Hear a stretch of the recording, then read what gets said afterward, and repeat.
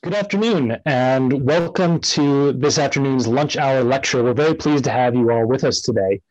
The title of today's lecture is Looking for the Invisible Enemy, the Threat of Biological Warfare, and I'm delighted to be joined by Dr. Mart Kuldkepp.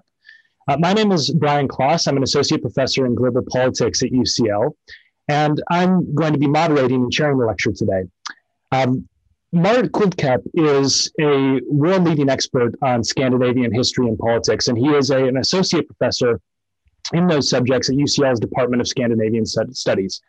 He completed his PhD on Estonia's Nordic identity in World War I at the University of Tartu in 2014, and he's been at UCL since 2015.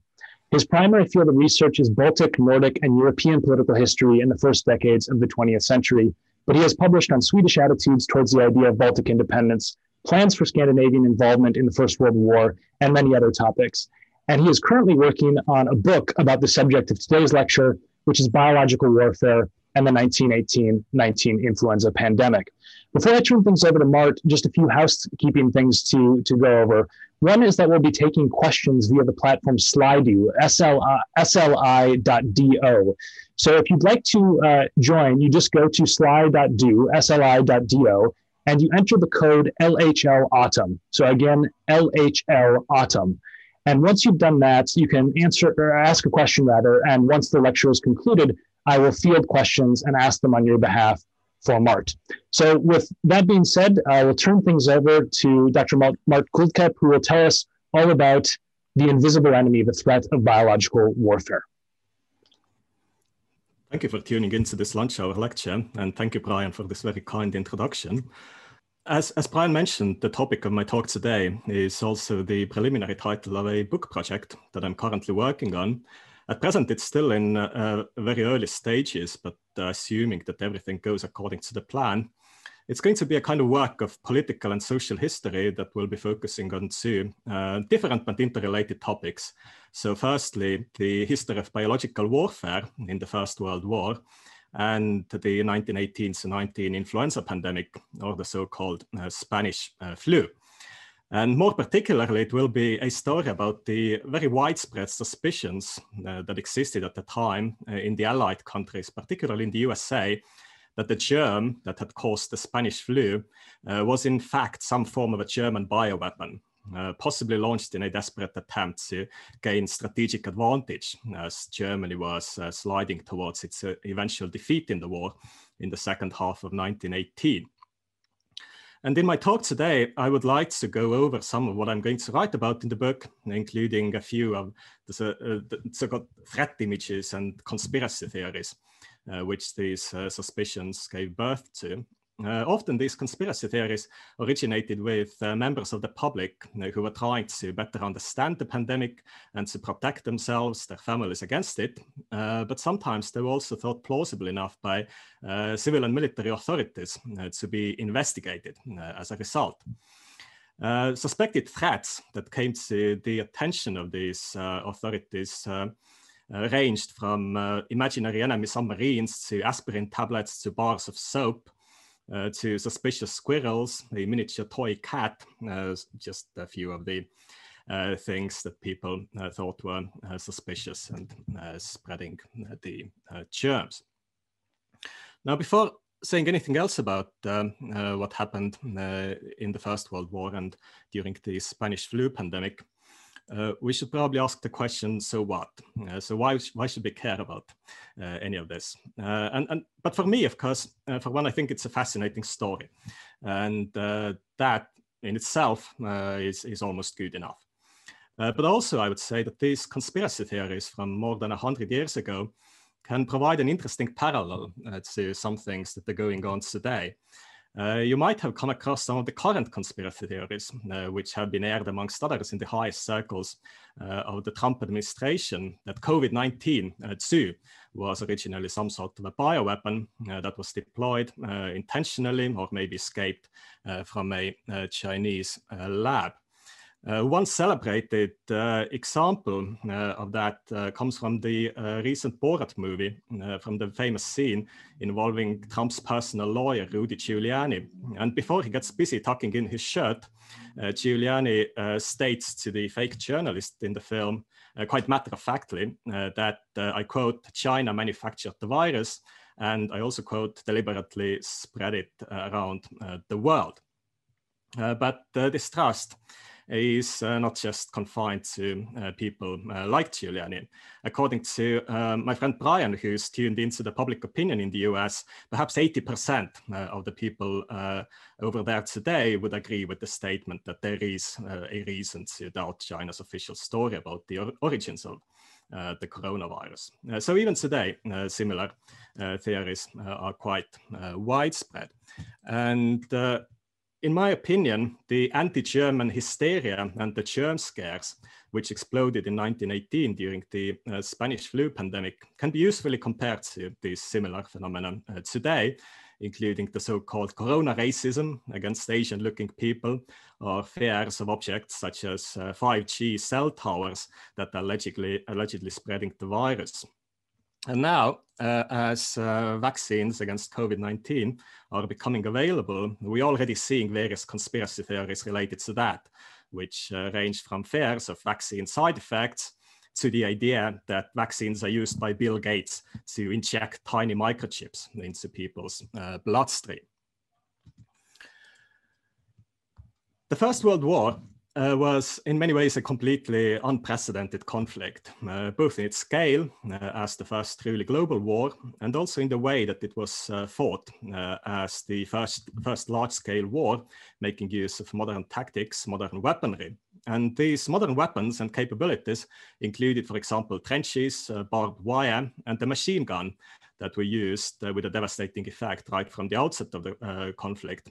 But they also included aerial reconnaissance, field camouflage, tanks, and other innovations that were first deployed during the war itself. And gas weapons, of course, is a particularly notorious example of innovative weaponry taken into use during the First World War. But another new arrival on the scene was biological warfare, which is defined in one handbook of the subject as the use of biological toxins or infectious agents, such as bacteria, viruses, insects, and fungi, with the intent to kill or incapacitate humans, animals, or plants as an act of war. Now, as a historian, I should say that the history of biological warfare is a subject that's fairly difficult to study because there are not many sources about it.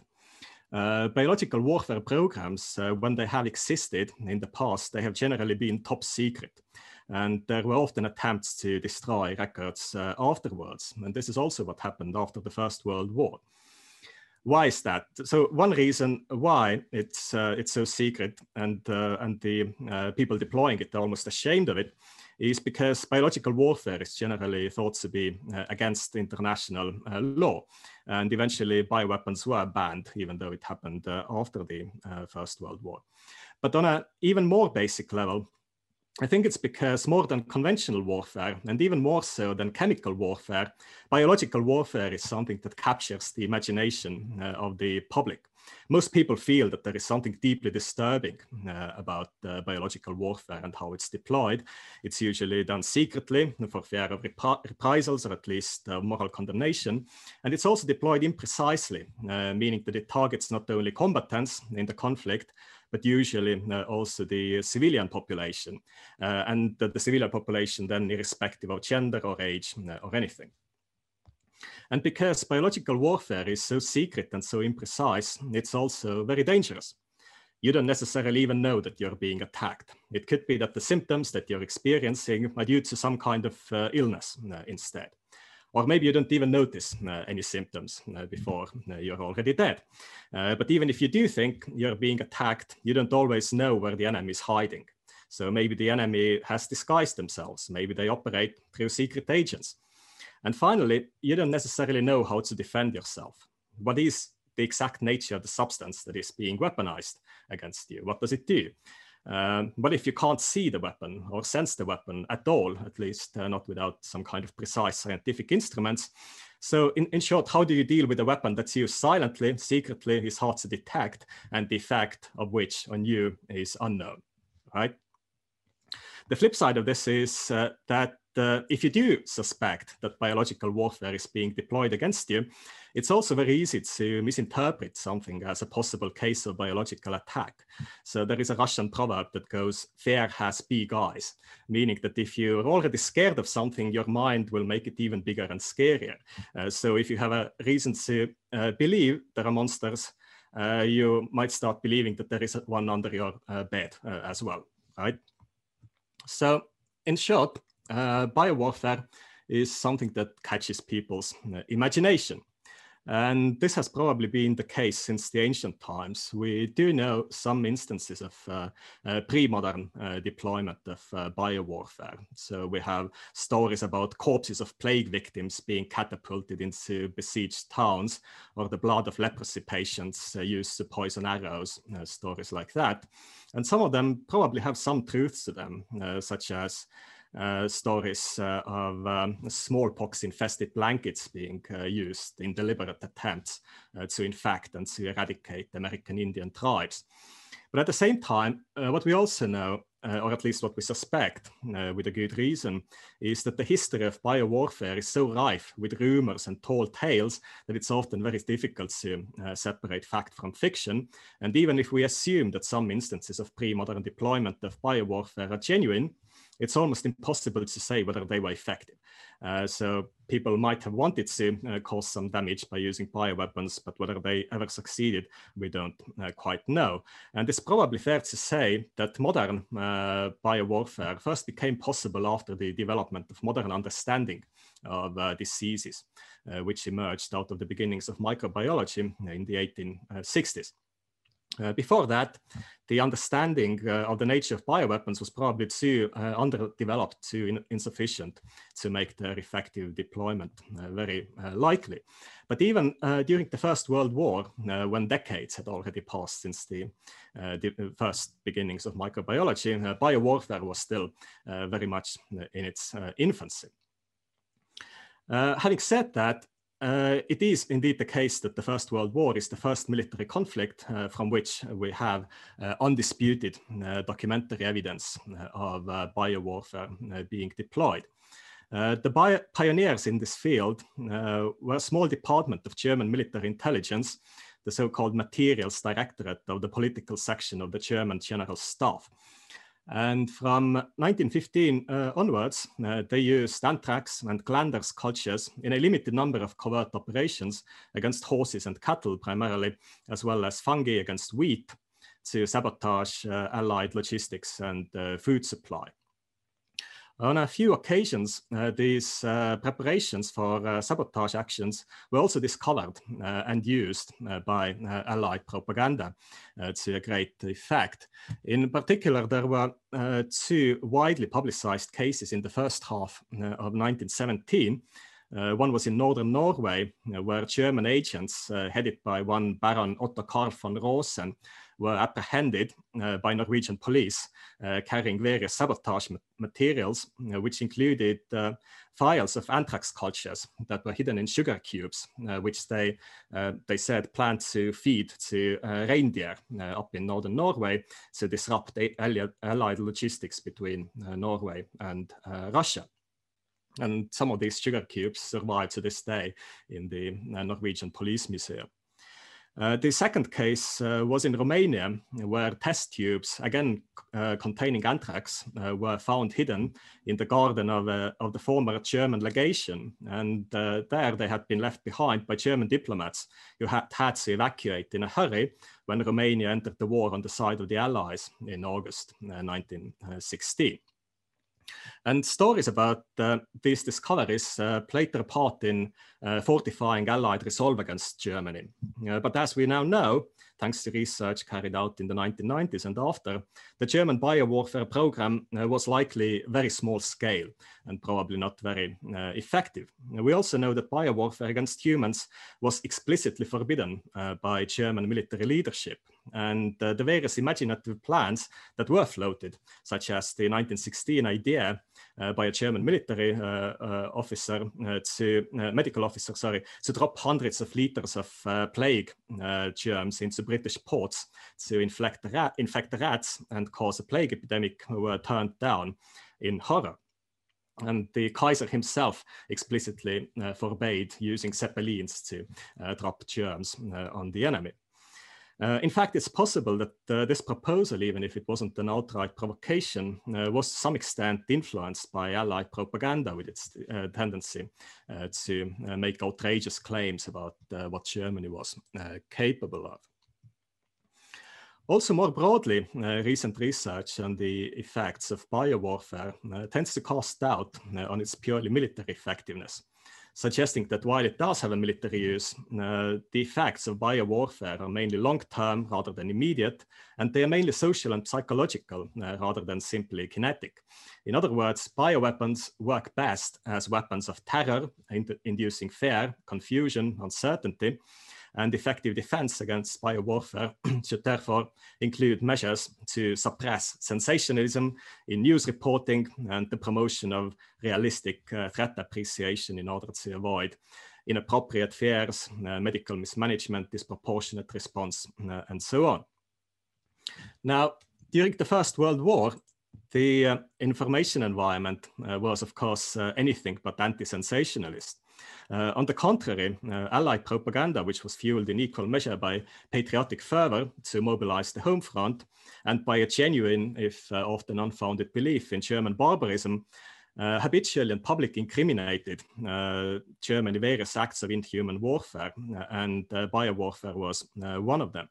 So while, for example, the British authorities occasionally cautioned the press to restraint, the general climate was highly conducive of completely unrealistic appreciations of the threat that was posed by German biowarfare. An important reason, in my opinion, why biowarfare-related propaganda was deployed against Germany already early in the war was not because there was yet any actual evidence of German bioweapons in use, but simply because Germany was an easy target for allegations of this sort. Germany had the most developed biochemical industry of all the belligerents in the First World War, and German scientists were highly regarded around the world. And this was combined with the widespread idea that the German society was highly organized, fervently patriotic, and the reputation of German science made it easy to conjure up images of a whole army of scientists in the service of the Kaiser. I will just bring one example. The very widely circulating British Sunday magazine John Bull printed on the 23rd of September 1916 a story by the Australian war correspondent and traveler H.E. Hales, where Hales attributed to the German emperor the words, I quote, "Our scientists, like our soldiers, are organized," which Hales thought was evidence that, I quote again, "the Germans will be inhuman enough to resort to the foulest means if they were in a desperate state."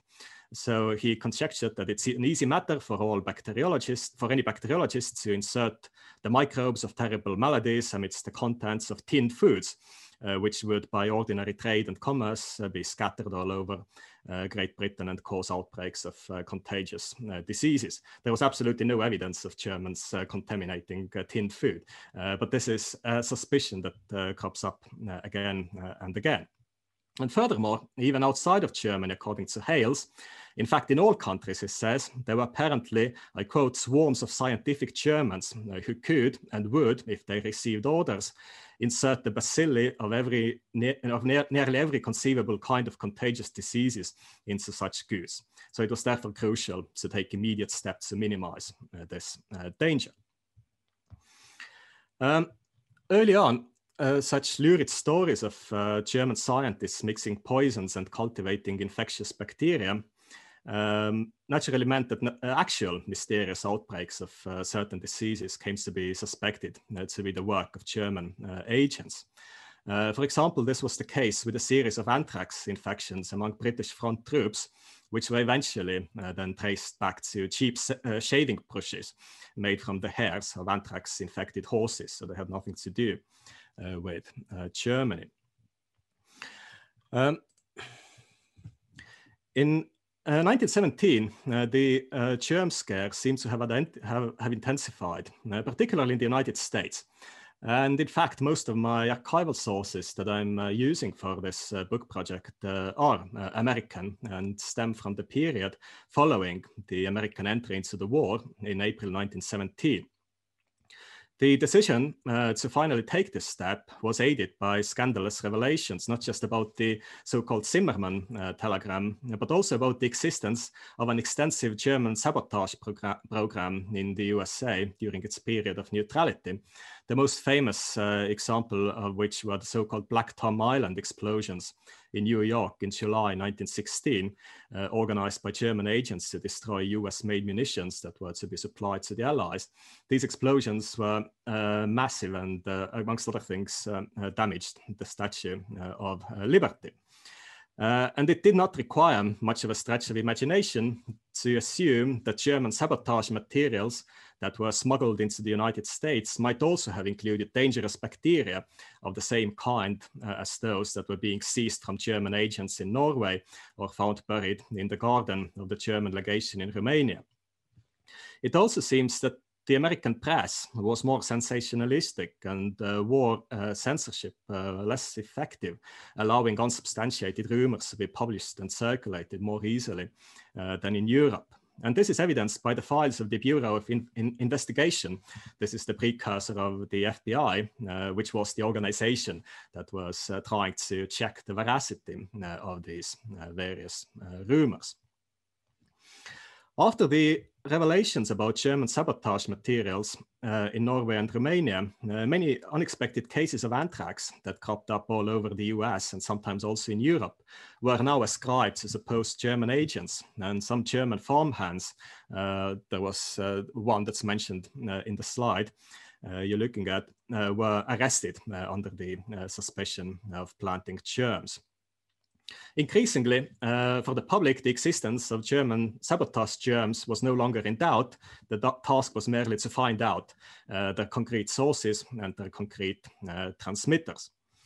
And looking for suspicious items spreading the germs, members of the public tended to be fixated on articles of personal hygiene, particularly court plaster, soap, and bandages. So in short, things that came into close contact with the body. And furthermore, things like that at the time were often sold by itinerant peddlers who were strangers to the communities that they passed through and could therefore easily be seen as potential German agents. They were not just limited to anthrax. Germans were thought by the people to have weaponized a variety of diseases. There was one part of soap, for example, that was suspected of having been impregnated with typhus, tetanus, and other germs. So the German agents were supposedly able to mix these germ cocktails. It also seems that around the same time, some rumors must have filtered through about the rejected German plans to drop plague in British ports. By spring 1918, American embassies in Europe were reporting that the enemy had dropped poisoned candies and cotton soaked with diseased microbes over some towns in Italy, or that germ-laden balloons were being floated across the line from the German front to spread disease amongst American soldiers. Such possible threats against American expeditionary forces made the American authorities, I think, both civil and military, to take the germ rumors much more seriously than before, since they were now directly targeting the war effort. Now on to the Spanish flu. The 1918-19 influenza pandemic was, as we now know, one of the deadliest recorded events in human history. It killed somewhere between 20 and 100 million people worldwide, with one recent estimate suggesting something in the order of 50 million, which is more than the total casualties of the First World War, thought to stand at about 40 million. The first well-documented outbreaks of the pandemic in 1916 and 17 occurred in two big military camps in northwestern France and southeastern England, but initially it did not spread outside of these two camps. It probably went through another mutation amongst the American troops that had started arriving in Europe after April 1917. And in March 1918, the virus reappeared in rural Kansas in the US and then spread quickly over North America and then across the Atlantic back to Europe, carried by the traffic, the military traffic primarily going on at the time. Wartime conditions probably played an important role in how fast the virus spread. The crowded conditions in troop barracks, in trenches, prisoner of war camps, factories, and so on. And this was also a period of political unrest following the Russian October Revolution. There were plenty of mass meetings, processions, and other similar events going on. And of course, malnutrition and exhaustion from work must have also contributed to the weakening of people's immune systems, as well as the general stress of war and uncertain future. During the pandemic, two global trends could be noted everywhere. Firstly, high fatality rates, and secondly, the fact that the virus tended to primarily affect young and healthy people who had been considered to be a low-risk group in all known pandemics up to that time.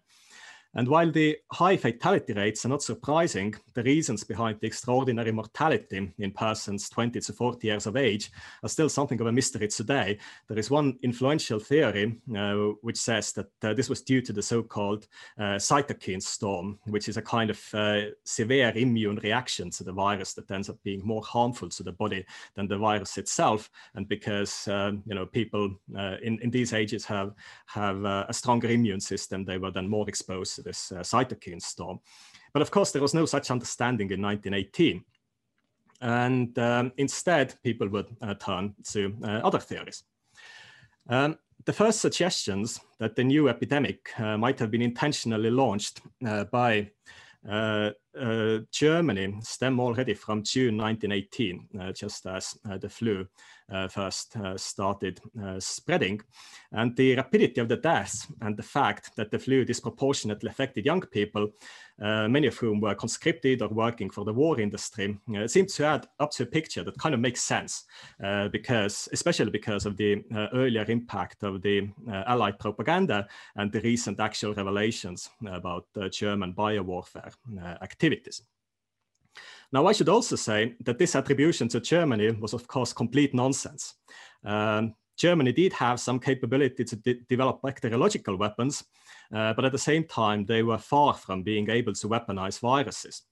Also, if anything, Germany was more affected by the pandemic than the Allies, because Germany had planned to undertake a series of major offensives on the Western Front between March and July 1918, but now its soldiers were struck down by flu at crucial points, adding to the national advantage that was enjoyed by the defenders anyway.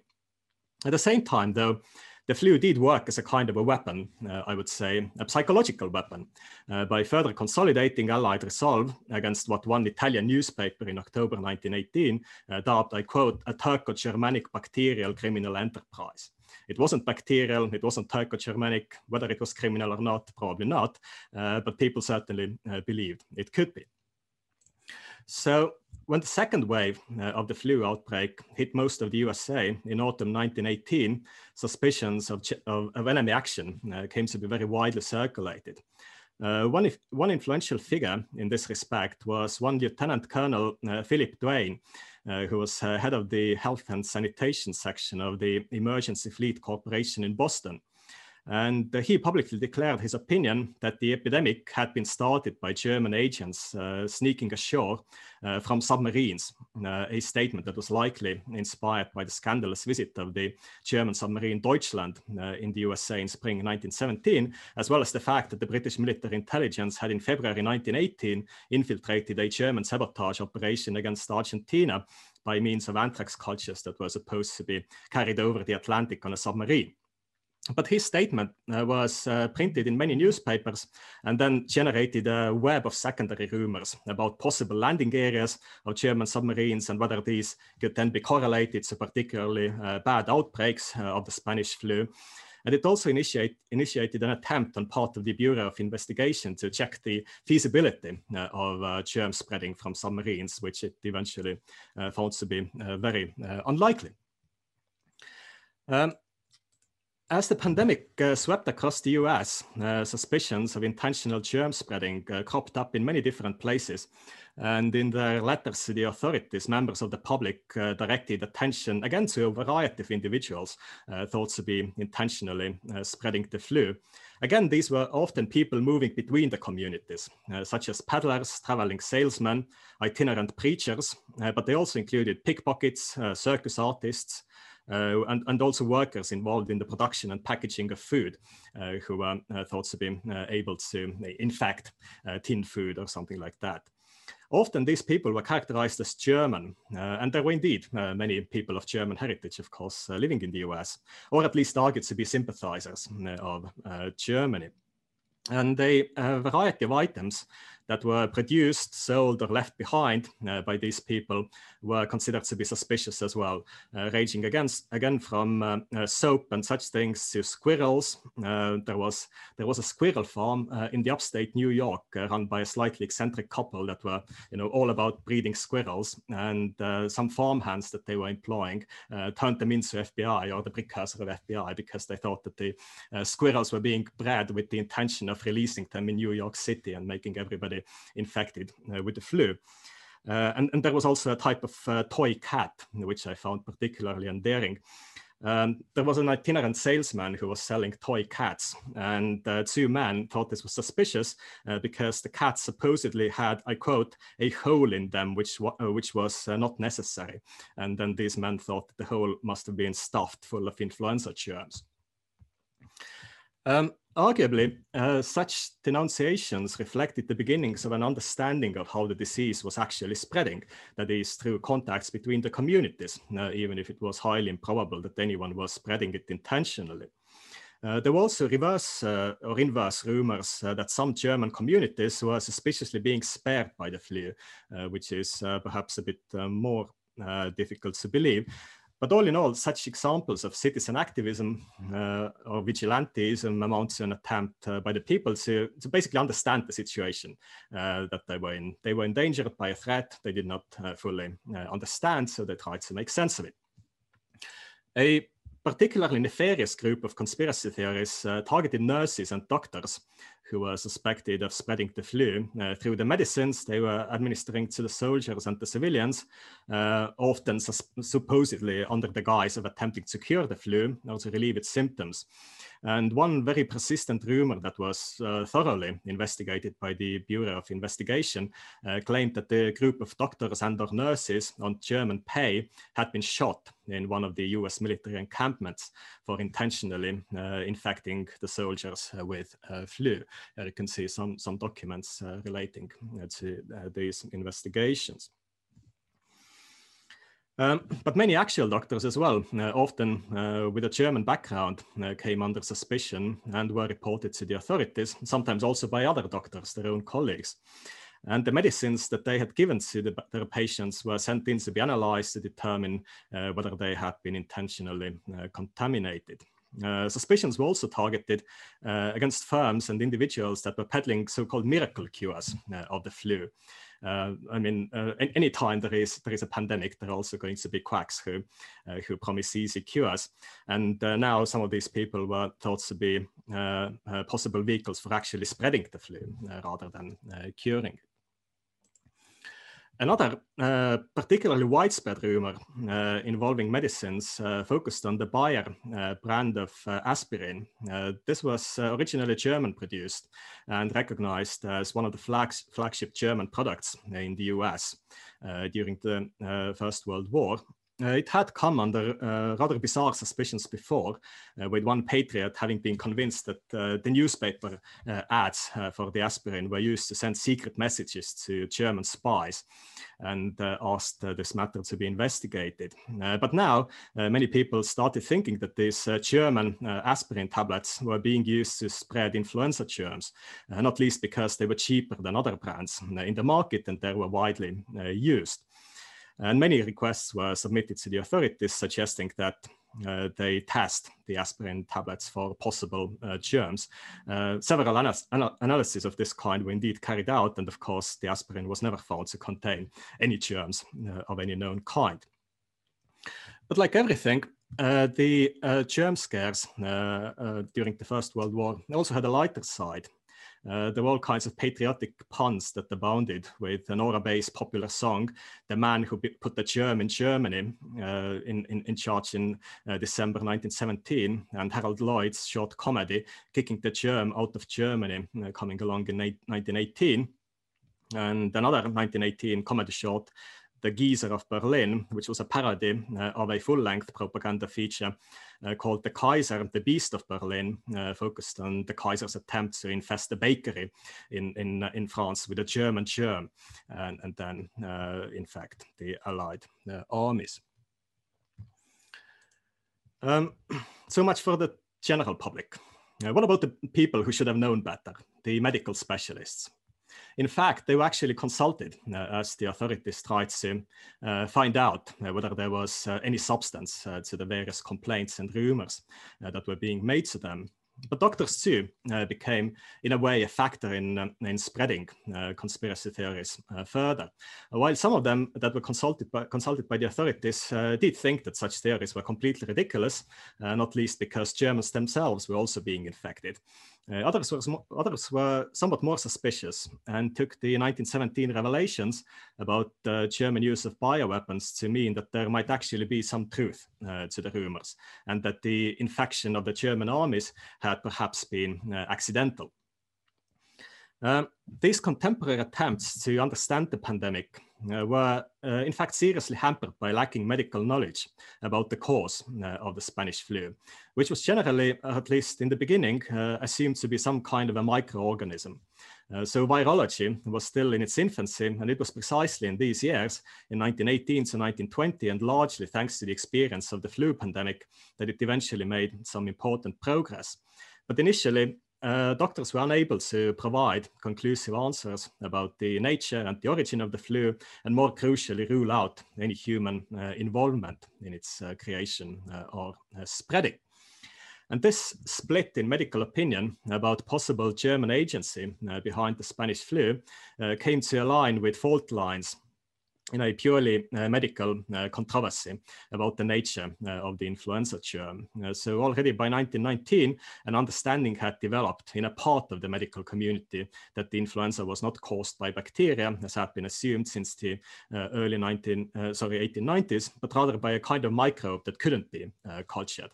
In other words, a virus. And in the light of this new discovery, the conspiracy theories about German involvement behind the Spanish influenza appeared to be less credible. However, there were other doctors who, for various reasons, refused to accept this viral explanation of influenza. And they would then now cling on to not only the bacteriological explanation, but also to the conspiracy theories about German responsibility behind the flu. In 1919, one Leonard Kean Hirschberg, MD, argued in a widely circulated American magazine that the disease had been caused by a novel microbe related to the bubonic plague, and that the theory of German involvement should not be dismissed out of hand. And his claims were then repeated in other newspapers and elsewhere, as well as far afield as in Australia. What you can see in the slides are unpublished notes for a biography of Hirschberg, which are currently on sale, I discovered, on an online auction site for $800. And you can see the unpublished biography was titled Anatomy of a Quack. So I think the current opinion on Leonard Kean Hirschberg's medical competence is not particularly high. But as late as 1921, an Italian doctor published a pamphlet with the title in Italian, Are the Latest Serious Epidemics of Criminal Origin, Reflections and Considerations, expressing his opinion that it had been highly suspicious that the epidemic broke out in late summer 1918, a generally unlikely time for a flu epidemic to begin, but exactly the time when Germany had started to slide towards its eventual defeat in the war. It was only after the bacterial theory of influenza had been completely discredited, at least for most people, that the rumors about it having been caused by German biowarfare eventually faded into obscurity. But the memory of the wartime germ scares did have some afterlife. The best known example is perhaps Catherine Ann Porter's short novel, Pale Horse, Pale Rider, from 1939, which is very much about the 1918 influenza pandemic and the suffering it caused. And it includes a vivid scene set in the editorial offices of an American newspaper focused on two colleagues making fun of the then current rumors, which apparently included ideas such as, I quote, "It is rarely caused by germs brought by a German ship to Boston, a camouflaged ship naturally, and maybe it was a submarine sneaking in from the bottom of the sea in the dead of the night." And even the suggestion that the germs had been sprayed all over the city of Boston, since, I quote, "somebody reported seeing a strange, thick, greasy-looking cloud float up out of the Boston harbor and spread slowly all over that end of the town." Another example comes from 1931, and it's from a book by Herbert Yardley, a former American cryptographer who published in 1931 a highly revelatory book about his years in the American Secret Service.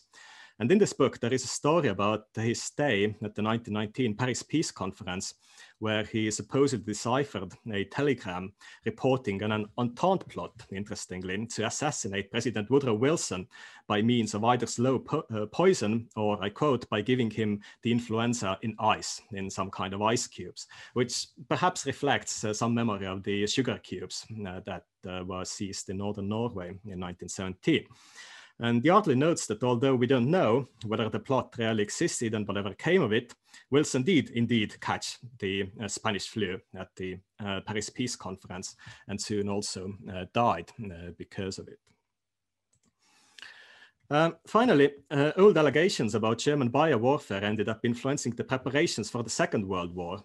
So in the 1930s, amidst general fears and concerns over German rearmament, a journalist called Henry Wickham Steed published an article where he alleged that active German research on biological warfare was still taking place.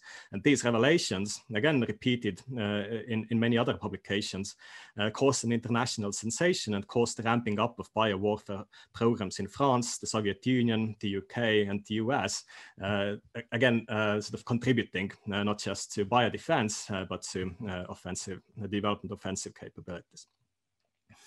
Now to conclude, when a team of US Armed Forces scientists synthesized in 2005 a new influenza strain based on the gene segments of the 1918 flu pandemic virus, it was described in the journal Nature as, I quote, "perhaps the most effective bioweapons agents now known." But I think there are reasons to say that it was not entirely new. In a way, as we have seen, the Spanish flu already did function as a kind of bioweapon back in 1918. And in line with what modern biodefense specialists would say, its effect was primarily psychological in nature.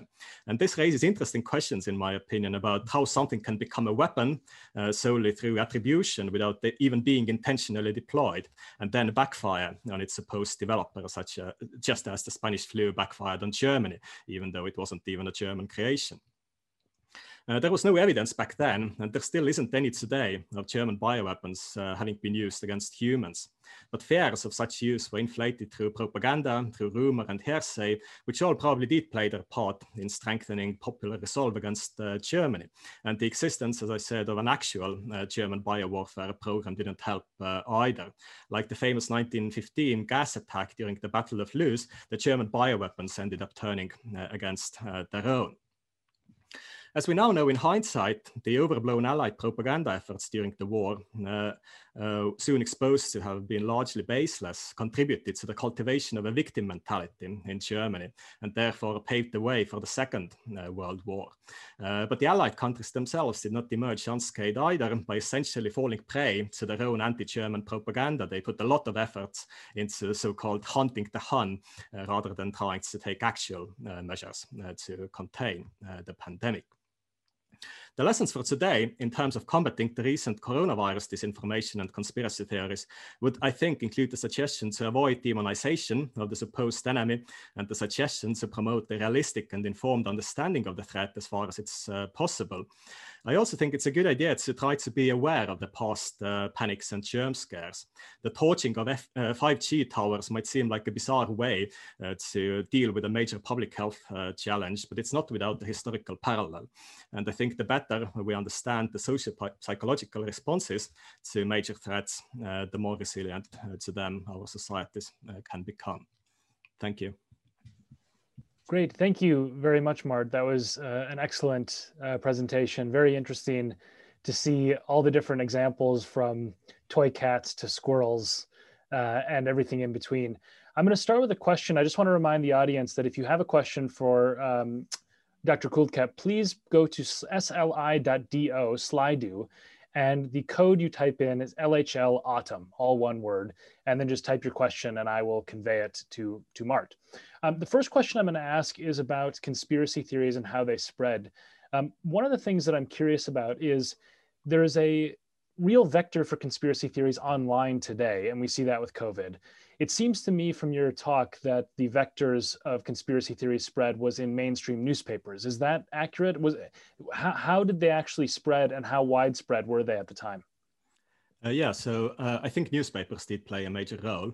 And I think this is the reason why they were so common in the US and perhaps less common in Europe, because the war censorship in the US was less effective and there were just more newspapers. They often reprinted scandalous stories that they found in print themselves, there was, there wasn't a lot of fact checking going on. Another medium was private letters. So the First World War is also the time when there is a major boom in letter writing. Previous to that, many people, even if they were literate, they didn't have a particular reason to write letters to their family members or acquaintances. But soldiers who were sent to the front or who were just confined to these military encampments, they started writing letters. And anybody who has been in military service knows that rumors start circulating in the army very quickly, because there is this total deficit of information. So you start filling the vacuum with disinformation. And these rumors were then about balloons being floated across the front lines, or German origin nurses and doctors injecting influenza germs into soldiers' bloodstreams. They were then communicated back home through these letters. And sometimes the letters made their way to the newspapers and they were printed, because the newspapers at the time, they were quite keen to print letters from soldiers. So I think that's how it worked. But of course, the spread was nothing like today with social media. Could I also ask, I'm going to encourage people to go onto Slido, bring in your questions as much as you can. I just want to ask one more follow-up question, which is whether you saw in your archival research any evidence of sort of echoes of the debates of today about things like lockdowns and masks, and given that there was this sort of demonization of Germany, whether that affected the discourse around the actual response to the virus, the same way that some political circles today are blaming China and trying to have that be part of their political response to the virus? Well, that's a very interesting question. I've been mainly looking at the Bureau of Investigation materials, and they generally didn't engage with the pandemic at all. It wasn't considered a national security issue like it would be today, I suppose, if it wasn't something orchestrated by the enemy. So they did engage with the pandemic only through the suspicions and rumors and letters that made their way to them. You sometimes sense that the service members themselves, they were suffering. So several investigations that I've been looking at, they were broken off at some point because the agents that were conducting them just couldn't continue, since they had fallen ill with influenza themselves. But I think there was something in the spirit of the times that that also made it difficult to talk about the pandemic. Sort of ideas about masculinity, for example, it was not really considered to be proper if you were a young, active male to stay at home and be in bed and sick. You were expected to continue working, be in service still, even if you were suffering from some kind of an ailment. So I think this contributed to the spread as well. The debates that must have existed over the use of masks and so on, we do know that they did exist, and there was also an anti-mask movement at the time. They were somehow separate from what I've been talking about, so I haven't come across a lot of that. Great. There's a question online about the role of the war in the spread. So to what extent did generals share some of the blame, in the sense of allowing troop movements and seeding infections through the war? Oh yeah, they shared a lot of the blame, particularly because they refused to introduce lockdowns in the military encampments where the flu first started emerging. So there is a well-documented case. I mentioned this military encampment in rural Kansas, and the head of it just refused to institute the lockdown, and this is how it got out in the first place. There was partially an insufficient understanding of, how the flu was spreading and what was causing it and how dangerous it was. But I think there was also the problem of the military command line not willing to listen to suggestions by any any civilian authorities. So they wouldn't take very kindly to the efforts of civilian agencies. So yes, a major reason. And also the way that the troop transports to Europe were organized. So the soldiers weren't guaranteed beforehand to discover whether any of them were infected. So many people actually fell ill on their way from US to Europe. So they had started their journey seemingly all healthy. When they arrived, whole shipfuls of soldiers were suffering. Great. I'm still waiting for some questions to come in from the audience, so I will use the chair's privilege and ask another one. I'm curious about the sort of moral discourse around bacteriological or biological warfare back in World War I. There was obviously an acceptance or some form of acceptance of chemical weapons. Was the view of biological weapons on par with chemical weapons? In other words, that sort of it's okay because in a war, you kill through whatever means possible, or was the discourse around them slightly different? I would say that the discourse changed over the course of the war, and also regarding chemical weapons. So it wasn't like they immediately started using any of these innovative capabilities right from the outset. This is something that developed over time.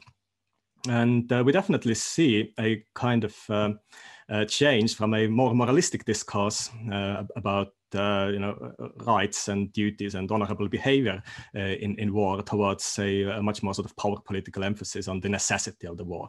And particularly in Germany, as it experiences its first setbacks already in 1914, it sort of realizes that its only possibility of achieving victory on two fronts, fighting on two fronts at the same time, would be to go all in some kind of a total war. And the development of these new weapons is a part of that. And the Allies then take some of them into use as a response to German deployment of the same weapons. But there are still some red lines, I would say. And one example of that is the German ban on using bioweapons against people. So this is something that's floated, something that's asked about, something that's considered. We know that because there are archival sources from Germany surviving. At least giving some kind of insight into these discussions, and they just said no. They just wouldn't do it, which arguably didn't really help them any, because the Allies believed this was happening anyway. So whether Germany had actually banned it or not made very little difference. The other consideration is whether they would have been able to use bioweapons against people, and the likelihood is that probably not. No, even their attempts to infect wheat crops and infect horses and reindeer, we have very little information whether they were ever effective. And anthrax is a disease that's not carried from one host to the other. So you have to keep on infecting the horses. They won't infect each other. And so there was also the problem of whether they possessed suitable agents for that kind of biowarfare effort. As we know from the experience of bioweaponaires from the Second World War and during the Cold War, keeping these cultures alive is incredibly difficult, and manufacturing them is incredibly difficult. So it's very difficult to actually put fanciful ideas that you might have into practice. And by now, most experts, as I said, have said that actually the kinetic importance of biowarfare is probably fairly low compared to the psychological importance, so to say. Great, we've got time for one or two more questions. So one I wanted to ask was the issue of labeling the flu. Obviously, it's called the Spanish flu, which I know there's historical reasons why that's potentially a misnomer. But were there efforts to rebrand it as German flu the same way that sort of Trump is trying to call COVID China flu or the Wuhan flu? Is that something that was politicized at the time of attempted rebranding for political reasons? Yeah, so there were proposals that it should be called German flu instead. There was one newspaper article I think I had in the slides of some patriot who had sent a letter to a newspaper saying we need to rebrand it because, and I think in his opinion, it wasn't even that important whether it was caused by Germany or not. He just thought that something as vicious as the Spanish flu, it should be called German flu because it's just as bad as Germany. So efforts were definitely, efforts of that sort was definitely going on. At the same time, of course, in Europe, what we see is the flu being attributed to some other country. So people in Spain obviously don't call it the Spanish flu. If I remember correctly, they called it the French flu. People in Poland in 1918, at least in some cases, referred to it as the Bolshevik flu. It didn't actually come from the East, but it was like Bolshevism, which was often also characterized as a kind of germ infecting people. Today we might say it's a meme, right? A kind of idea that infects people the same way as a germ would. So yes, there was politicization of that, but I have actually seen very little use of the term German flu or the German plague or anything like that. It does, come about sometimes, but mainly in the context of somebody saying that's what it should be called. But whether people actually called it, I'm a bit doubtful. Yeah. Great. We've got time for one more question. This one's from the online platform. So Gia asks, do you think the threat of biological warfare has increased? And if so, how has it increased? I think it has increased because, today we have a much better understanding of what biological warfare is, how to best deploy it. There is a lot of expertise in manufacturing the germs, keeping them alive. There is also the threat of sort of proliferation and going rogue, biological weapons in some parts of the world at least, somehow ending up in the hands of bioterrorists. So there has been a lot of anxiety over that. And I think it's fair to say that the threat, if anything, it has increased. Now, how severe the threat actually is a bit difficult to say because, again, during the Cold War and afterwards, there are just some isolated cases of bioweapons being actually deployed and actually being successful. And even in these cases, the casualties have been small. So again, the main effect has been psychological. And so you could say that there is a kind of psychological proliferation of the bio threat, and this is definitely going on. And the ongoing pandemic is, adding fuel to the fire in the sense that some people, as we said in the beginning, nowadays believe that this ongoing COVID-19 pandemic is also some kind of a bioweapon, whether it's intentionally being deployed, whether it somehow got out of hand and escaped. And then we run into the risk of disproportionate response, right? Like it happened with weapons of mass destruction in the beginning of the Iraq War. A similar scenario could happen again. Let's say China is suspected of having bioweapon capabilities. What's the international community going to do about that? So all these effects, I think, are actually more dangerous than the sort of kinetic impact of bioweapons in terms of making people ill and causing casualties. Wonderful. Well, that was an excellent example of using history to better understand our present moment. And I'd like to, on the behalf of the audience and on UCL, thank Dr. Mart Kuldkep for an illuminating lecture. Look out for his book, which will eventually be tentatively titled Looking for the Invisible Enemy, The Threat of Biological Warfare, coming at some point in the future when it's released. And we will, of course, keep an eye on all of these topics going forward, as they have lots to do with what we're dealing with in the current moment. You can see upcoming lectures by visiting the UCL Minds webpage. Thank you very much for joining, and stay safe and stay well. Thank you.